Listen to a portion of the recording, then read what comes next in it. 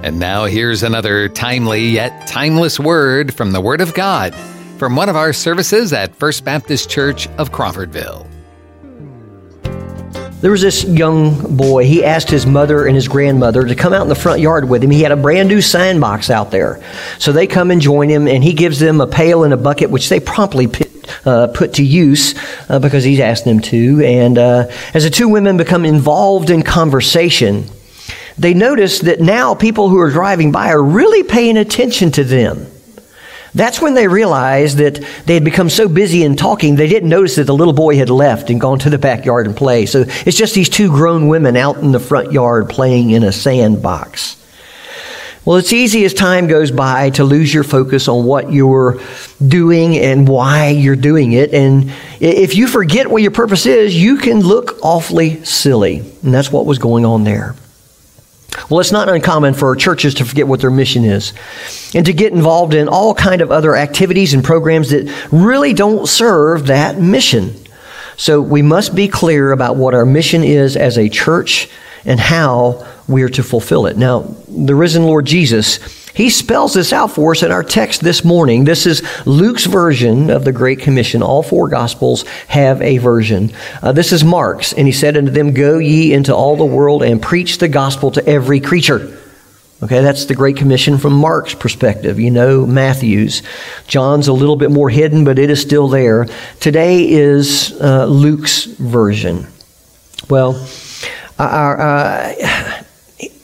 it was this teaching that transformed these men from being confused, discouraged, and fearful disciples into bold, courageous witnesses who were willing to die for their faith and their mission. Now, our Lord's teaching here is not just for the apostles or for those in full-time ministry. We're quite aware that every member of Christ Church is to be involved in seeking first the kingdom of God. We must all make Christ's purpose our purpose. Now, here he spells out what our mission is and just how we are to fulfill it. Now, we must proclaim repentance for forgiveness of sin in Jesus' name to all the nations in the power of the Holy Spirit. Let's go to the Lord in prayer as we begin. Father, a great topic this morning for us to consider, not only personally but corporately. Father, what it means to be witnesses and what that call is on each of our lives. So, Father, I pray that you would speak that wisdom into our hearts. Help us to see it, to engage with it, to embrace it, Father, and then to live it out so that others may see Jesus. And we ask it in his precious name. Amen. There's really only two main points. Number one, our mission is to proclaim repentance for forgiveness of sin in Christ's name to all the nations. And that's a long sentence that has a bunch of parts, and we're going to break that down. But that's the first major point. In spelling out this mission, Jesus first mentions the source of it, which, of course, is God's Word. And then he gives the subject of the mission, and that's the work that he had accomplished on the cross and the necessary response to that work. And then he gives the scope of the mission. In other words, who's it for? And it's the world, or all the nations beginning at Jerusalem. So let's start with the source of our mission, which is the Word of God. If you'll remember, Jesus had explained to those two men on the road to Emmaus the things concerning him in all the Scriptures. Well, now they invite him in, they have a little dinner, all of a sudden, poof, he's gone. And that's when they realize, this is Jesus we've been talking to for the past 2 or 3 hours, that's been instructing us in the Old Testament. So they go back to Jerusalem, to the apostles and the rest of the disciples there in that room to tell them what is going on. And so here Jesus appears, we talked about that last week, and he explains to this larger group concerning his death and resurrection. And here's what he says, that all things which are written about me in the law of Moses and the prophets and the Psalms must be fulfilled. And does that must ring any bells? Okay, it was just a couple weeks ago. That's the same Greek word that we found in verse 7 and verse 26, pointing to the necessity of God's sovereign plan being fulfilled. Luke wants us to know that the death of Jesus was not an accident. It wasn't ultimately the result of sinful men getting the upper hand. It was God's sovereign purpose And it was in fulfillment of many Old Testament scriptures. This is the only biblical reference to the threefold division of the Old Testament. It's usually Moses and the prophets. Here he gives a little more definition. He says Moses and the law, because when we think of Moses, that's what we think of, right? The lawgiver. So Moses represents the law. The prophets, those are the ones who spoke God's word. But here he includes Psalms. Okay, we know there are quite a few what we call messianic Psalms that we read retrospectively, in hindsight, and we go, oh my gosh, that's Jesus, right? Psalm 22 predicts that for my clothes they are going to cast lots. They will look on, and it says that they have pierced my hands and my feet. That's all from Psalm 22. There's quite a few Psalms that are messianic. And so Jesus is taking the whole of God's word, not just Moses and the prophets, but Moses, the law, and the prophets, and the Psalms. He's just trying to show them that this is a big deal. All of the Old Testament, it wasn't Old Testament to them, it was their scriptures. We call it old now because we have the new.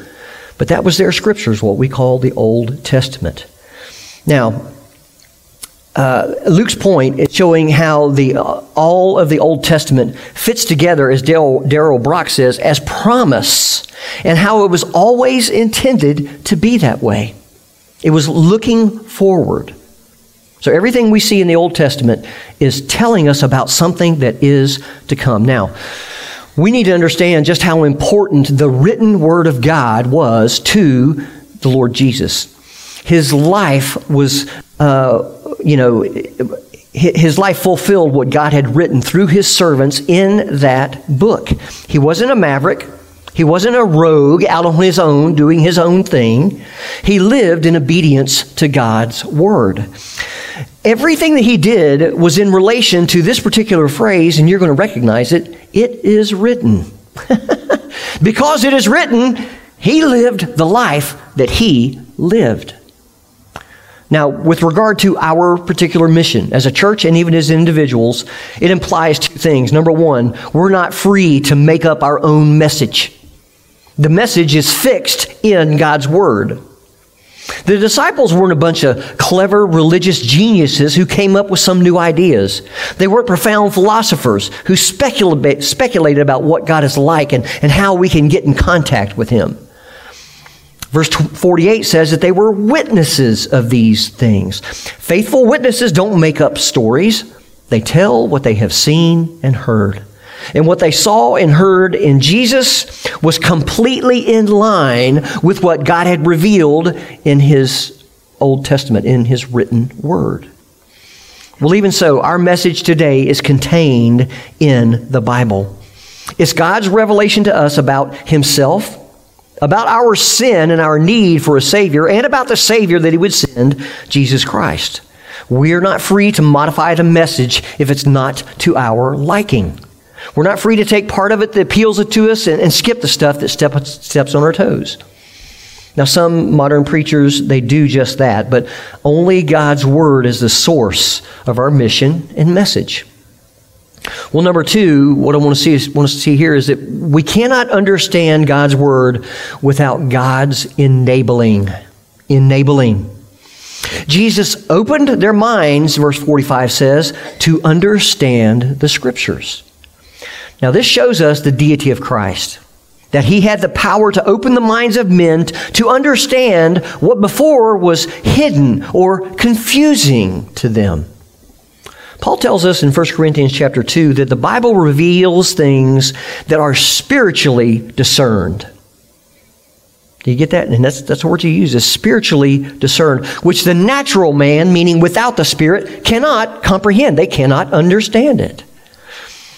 Even though the disciples had been born again, their minds were not able to grasp what Jesus had predicted Himself about His death and resurrection until this time, until He opened their minds. Jesus had to open their minds, and He had the power to do it. Any message, any teaching that diminishes the full deity of Jesus Christ is not in line with Scripture. And this shows us also our total dependence on the Lord if we want to fulfill this mission that He has given us. Those who do not know Christ are spiritually blind. They are unable to see the light of the gospel of the glory of Christ. No amount of clever salesmanship or persuasive arguments on our part can lift their spiritual blindness. We may be able to talk a person into a decision, but only Christ can impart sight to spiritually blind eyes. So we're to share the gospel. And when we do, we pray that God would open the person's mind to the truth of His Word. Now, in addition, we need to pray that God would open our minds as we read and study His Word so that we can understand it more clearly. So the source of our mission is God's Word. We need to be clear about its core message. The source is the Bible. The subject of our mission is the work of Jesus Christ on the cross. This is what we are to be proclaiming. Christ had to suffer and rise again from the dead so that repentance for forgiveness of sins could be proclaimed in His name. I mean, the main subject of the Bible is how sinners can be reconciled to a holy God. Now, if you want a good, solid, biblical worldview, you can do it in 3 little phrases, really 4. We understand them. Creation. What chapters is that? 1 and 2 of Genesis. The fall. That's chapter 3, right? What's the next? Redemption. Creation, which is perfect. The fall. And now redemption. Genesis chapter 4 through Revelation 20 is all about how we can be reconciled. I'm doing that backwards. Here's Revelation 4, all the way to Genesis 4 to Revelation 21 is about being reconciled to God. There's one more that you can throw in there, and that's restoration. Right? God is going to restore all things. But the vast majority of the Bible is about how do we, as fallen, sinful humans, how are we reconciled to a holy God? And that's what it's about. Now, the Bible is abundantly clear that we cannot be reconciled to a holy God by our good works, by our good deeds. If anyone could make it to God, by good works, then there would be no need for Christ to die on the cross. By His death, He paid the penalty that we deserved, satisfying God's perfect justice. Now, He is free to offer a pardon to anyone who trusts in Christ on His behalf. This is why Christ's death was necessary. Without it, there can be no forgiveness of sins. Now, we need to be clear and to make clear 3 things about the subject of our mission, which is Christ and the work He accomplished on the cross. 3 things here. The work of Christ on the cross demands that we repent of our sins. Christ calls us to proclaim repentance. Spurgeon has a really good sermon called Christ's First and Last Subject. There he points out that Jesus began His ministry preaching. Do you remember what the first words out of Jesus' mouth when His ministry began was? Repent, for the kingdom of heaven is at hand. How about John the Baptist? What were his first words? Ditto. Repent, for the kingdom of heaven is at hand.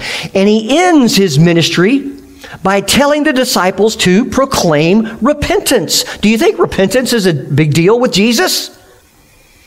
Just for fun on Friday, I went into my Bible program and I did a word search on repent. And if you don't know, you can put an asterisk at the end and it will look for repent and any variation of that word. So I did it just for the New Testament. The vast majority are found in the Gospels, and the vast majority of those are Jesus talking about repentance.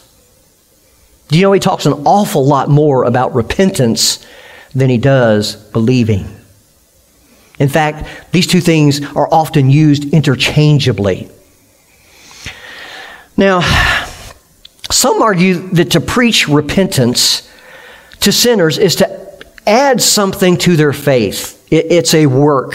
They see it added to faith.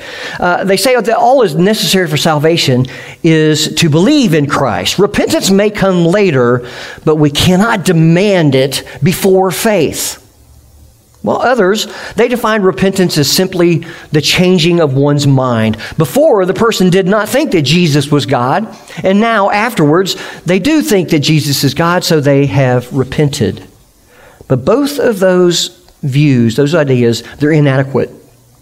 Repentance means to turn to God from our sin, and it is not separate from saving faith. It's kind of the flip side of it. They're going to go together. They are different, okay? But they go together. And like I said, often they're used interchangeably in Scripture. And if you want to do it, just get on your computer and look up repent in the Gospels. And you'll see Jesus has an awful lot to say about repentance. Spurgeon, in the sermon that I was just talking about, draws out 4 aspects of true repentance. See if this is familiar to you. Number 1 is illumination. And that's where God opens our eyes to the enormous, the horrible enormance of our sin. In other words, just how sinful we really are.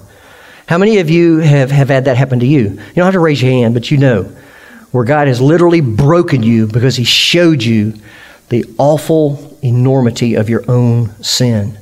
Second is humiliation. This is where we lay aside our pride in our own merit, our own works, and we simply plead for God, or plead to God for mercy. The third step is detestation. Detestation. That's where we begin to hate our sin. And then transformation. That's where we leave the sin that we formerly loved, not just outwardly, but in our hearts. Now, while God imparts repentance and saving faith at the point of salvation, we don't leave it there.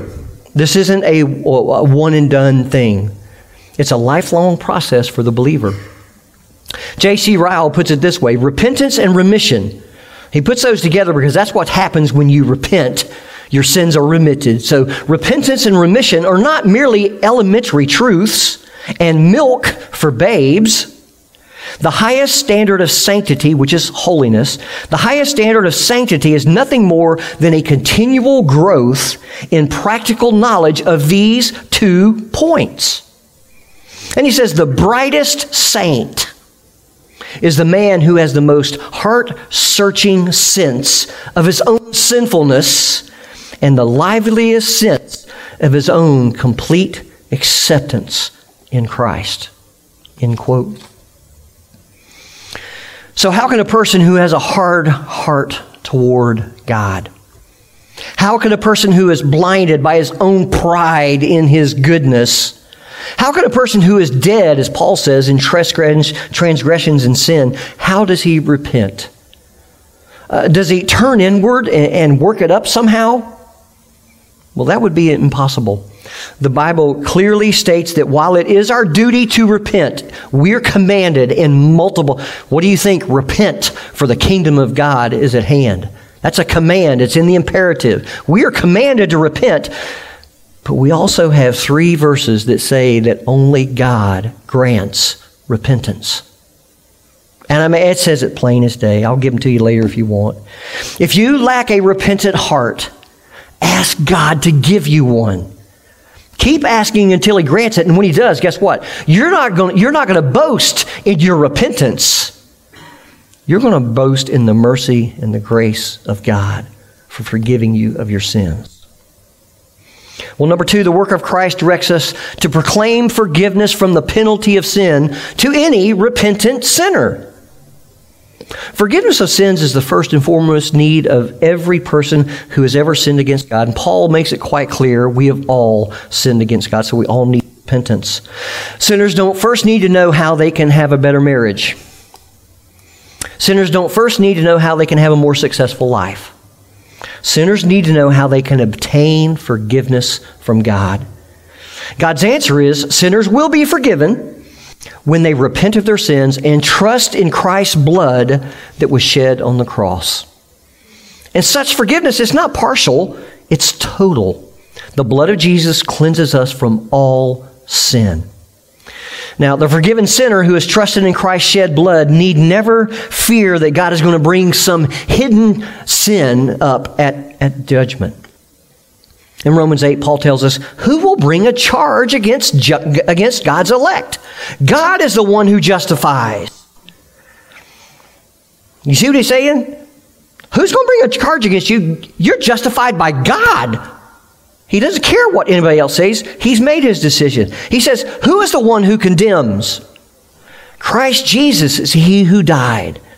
Yes, rather, who was raised, who is at the right hand of God, who also intercedes for us. He concludes that whole passage there in Romans 8 by saying, therefore, nothing can separate us from God's love in Christ Jesus. Nothing. God's forgiveness in Christ is granted instantly at the moment the sinner repents and turns to Christ Jesus for pardon. It's not based on our earning it by our penance or by some merit that we derive over time. It's granted by his free and abundant grace. Now, because God grants it by his grace and because he has promised never to take back his gift, it's never going to be rescinded. You don't have to worry about a recall. Further, God's grace is offered to the worst of sinners. Jesus told the disciples to proclaim this message of forgiveness, beginning with Jerusalem. What had just happened in Jerusalem? They had killed their Messiah. In spite of the repeated warnings and the evidence of repeated miracles, the religious leaders in Jerusalem, they had wickedly murdered the Lord of glory. And surely the disciples weren't hearing the Lord correctly. Lord, did you say Jerusalem? Jerusalem, you want us to proclaim forgiveness of sins in this wicked city? Yes. Thank God his judgment on that city was delayed. Now the Lord's words, beginning at Jerusalem, that tell us that there is no sinner that God cannot save. Our mission is to offer forgiveness of sins to the worst of sinners, if they will repent. Third part of the cross that we really need to get right is the work of Christ on the cross directs us to offer forgiveness to repentant sinners in Jesus' name. If the message came from men, we couldn't have believed it. If the disciples had concocted the plan that if the worst of sinners would repent and believe in Jesus, he would instantly and totally and permanently be forgiven, we would say, no way, that can't be. But the risen Lord Jesus, he commands them to proclaim this message in his name. What does that mean, in his name? It means by his authority and by virtue of everything that he is and everything that he did in his death and resurrection in fulfillment of Scripture. Now, if you're sharing Christ with someone and they try to argue with you, don't join in the argument as if it's your word against his. Simply point them to God's word. You cannot raise a dead sinner to life. You do not have the power to do that. But the name of Jesus can. Peter says, there is salvation in no one else. For there is no other name under heaven given among men by which we must be saved. We are to go in Jesus' authority, proclaiming two things really, who he is and what he has done. So you got the person and the work of Christ, who he is and what he's done. Well, the source of our mission is the Word of God. That's where we get our calling card, our going card. The subject of the mission is the work of Christ, what he did on the cross. Well, then third, C, we come to the scope of the mission. Who is it for? Well, it's for the whole world. We are to proclaim this message to all the nations beginning in Jerusalem. Now, the word nations here in the Greek is the word ethne, from which we get our word ethnic or ethnicities. In 1974, approximately 50% of the world's population lived in unreached people group. Now, an unreached people group is a group of people that are culturally similar, linguistically the same, culturally the same. And if they're unreached, that's a people group. If they're unreached, that means that they have less than 1% gospel influence in that community. Less than 1%. That's unreached. Okay? Today, according to the Joshua Project, 42%, not 50 as it was 50 years ago, 42% of all people groups are unreached. That translates to 41% of the Earth's population, which is 3.28 billion people. That's how many people live in unreached people groups. Here's how the concept works. Rather than viewing the nation of India as one nation, it's viewed as consisting of many different people groups who have different languages, customs, and cultural characteristics. Now, this picture of India is them and their unreached people groups. They have a population of 1.387, almost 1.4 billion people. They have 2,376 people groups. America has a little over 200, so they have over 10 times the amount of diversity and people groups that we do. Those red dots that you see up there represent 2,139 unreached people groups, which is 90% of all of their people groups. They're unreached. Those unreached people groups represent 95.6% people in India. That means for every 100 people that you see, for every 20 people you see, only one has a gospel influence in their life. The other 19 do not. Just think about that. It's crazy. To be obedient to Christ's command, we need to send missionaries to these unreached people groups. Tyler and I were talking about it in between the service. It's why the International Mission Board focuses so much on what's known as the 1040 window. It's 10 degrees south, 40 degrees north of the equator. That's where 90-something% of all unreached people groups live, is in that window. You've heard Joshua Barella. He is in India. You've heard him talk about that. They live, they serve, they minister in that 1040 window in India with a particular people who are unreached, trying to share with them the good news. Do you understand that even if we saw thousands and thousands of people come to Christ here in Crawfordville, unless we cross those linguistic and cultural barriers with the gospel, there's still going to be over 3 billion unreached people who have no opportunity to hear about Jesus Christ. So, we have to have our focus on the lost people groups around the world. Pray for them to be reached. Support missionaries committed to reaching these unreached groups. Instill a vision of missions in your children. Be open to God's leading you to go to the mission field. We should begin in our Jerusalem. He tells us that. And in Luke, in Acts, he does the same thing. We should begin in our Jerusalem, but our eyes should be on the whole world. Now, that sounds like an awfully big task, doesn't it? How in the world do you accomplish that? The Lord tells us in verse 49, this is our second major point. To fulfill our mission, we must have the power of the Holy Spirit. Again, note the deity of the Lord Jesus Christ and this implicit reference to the Trinity here. Jesus has the authority to send forth the promise of the Father, by which he's referring to the Holy Spirit. To be clothed with the Spirit is a word picture that Jesus uses to describe being surrounded and marked by the Spirit. Just as your clothes cover your body, especially on cold days like this, and people identify you. On the day of Pentecost, 10 days after Jesus' ascension. Now, next week we'll look at the ascension. That'll close out Luke. 10 days after Jesus' ascension is the feast, or a solemn day. It's the day of Pentecost. And he sent the Holy Spirit on his followers in fulfillment of the promise that he had just made. Since that day, all who repent and trust in Christ receive the Holy Spirit at the moment of salvation.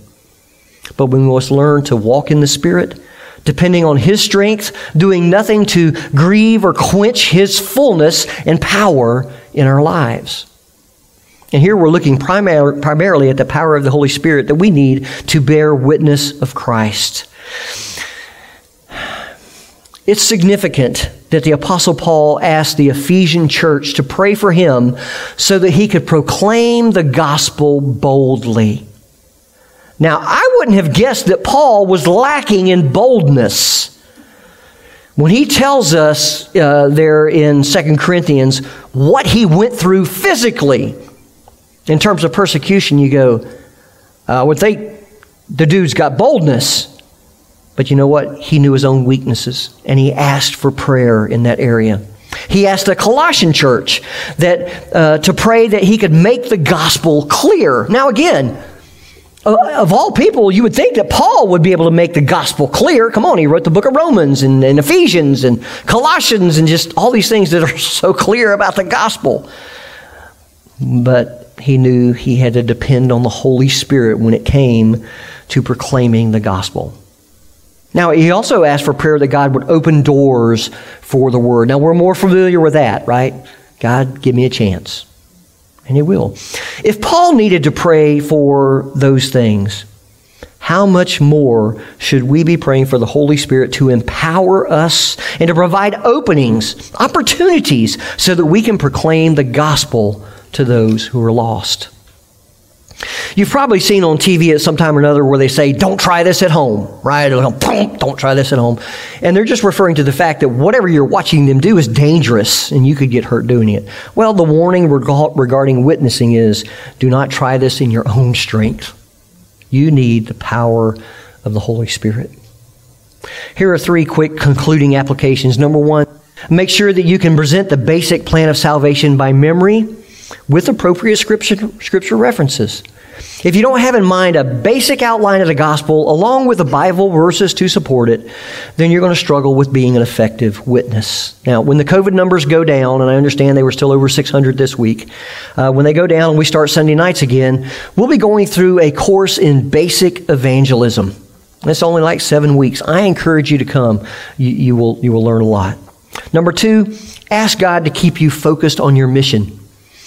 Don't get sidetracked into the sandbox of secondary things while souls around you need to hear about the Savior. Ask God for opportunities to bear witness. Pray for world missions. Give to world missions. Pray about being involved in missions yourself. I mean, you do know that all of the junk that we work so hard to collect is going to go up in smoke one day. The souls that we reach for Christ, they're going to be with us in heaven forever. Number 3, remember, your mission is to be a witness. Jesus didn't call us to be champion debaters. He didn't call us to be brilliant orators. He didn't call us to be astute philosophers. He called us to be witnesses. What's the job of a witness? It's simple. He tells what he has seen and heard. Like the man born blind that Jesus healed there at the temple in John 9, you may not be able to debate theology. God has raised up people who are good orators, who are good philosophers, who are good apologists and what have you, and they are accomplishing a lot. The average person doesn't have that. This man that got healed there in the temple, he didn't have it. The Pharisees came to check him out and said, hey, tell us what's going on here. He says, I really don't know. He says, I can't tell you anything about Jesus, but what I can tell you is, once I was blind, but now I see. You can tell people, I know that if you will repent of your sins and believe in the Lord Jesus Christ, He will forgive all of your sins. He did that for me. He'll do it for you as well. That's simply being a witness. Well, our mission is to proclaim repentance for forgiveness of sins in Christ's name to all the nations. How we fulfill it is in the power of the Holy Spirit. Let's pray. Father, thank you again for another challenging passage where we see Jesus giving us what we call today the Great Commission. And Father, it is great because that is what we are to be about. So Father, I pray that you would just speak that truth into our hearts. Give us eyes that would see it, that would understand it, that would embrace it. And Father, that we would make that just a goal in our life, is to let others see Jesus in us. Help us to be the witnesses you want us to be. And it's in Jesus' name we pray. Amen. Now, I mentioned about sharing the gospel. At the beginning of the year, I used quite a bit what's known as the 3 circles. There are 15 or 20 different basic ways to share the gospel. How many have heard the Roman road? I'm betting there's several of you that came to the Lord under the influence of the Roman road. That's what they use to show you what salvation is. There's all kind of ways, and it doesn't have to be difficult. The one I've been using a lot is, that's small. It's called the 3 circles. If you go back to Genesis, we find that God made everything perfect, right? When we look out in the world, is it perfect? No, it's broken. All right, sin, we talked about that. The fall, chapter 3 of Genesis happened. Now everything is broken, and you can see it everywhere. I don't care where you look, you're going to see brokenness. All right? We try all kind of things as individuals to deal with that brokenness. We try to heal ourselves. We try to get more money, try to have a bigger house, maybe a new husband. You name it. The list is endless as to the things that Satan wants us to go after rather than God. There's only one thing that fixes that brokenness, and that's the 3rd circle. Jesus came down to this earth. He lived a sinless life. He died on the cross as our sacrifice. And then he ascended back to heaven, where he's now seated at the right hand of God, interceding for us. The way that we heal that brokenness in us is to, the word we use today, repent. It means to turn. Turn from your sin to God. Turn away from your sin to God. Ask him to forgive you. He will heal you. He'll heal that brokenness in you. Okay, he'll give you significance, meaning, all of those things. The process isn't finished, though. That's just the beginning. The purpose of the Great Commission is saying, now that you know Christ, your job is to let others, to go out. Now that you have received a modicum of healing, actually it's eternal healing, right?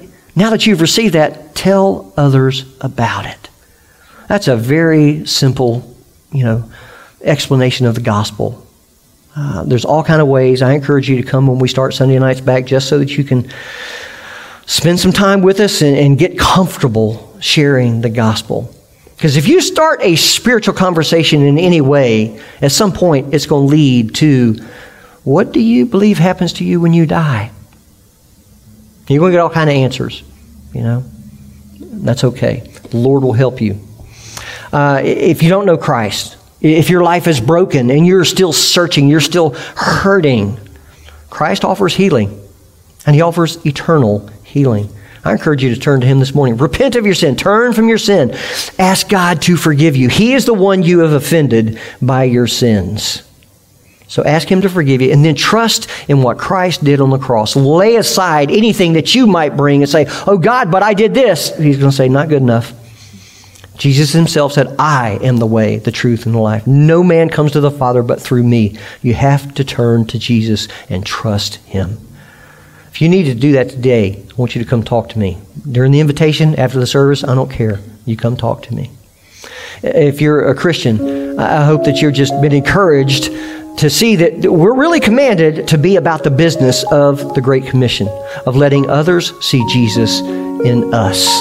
I hope that you'll do that as you go out into the world this week. Thank you for joining us for this podcast from First Baptist Church of Crawfordville. You can find more information and follow us on Facebook or visit our website, crawfordvillefbc.com.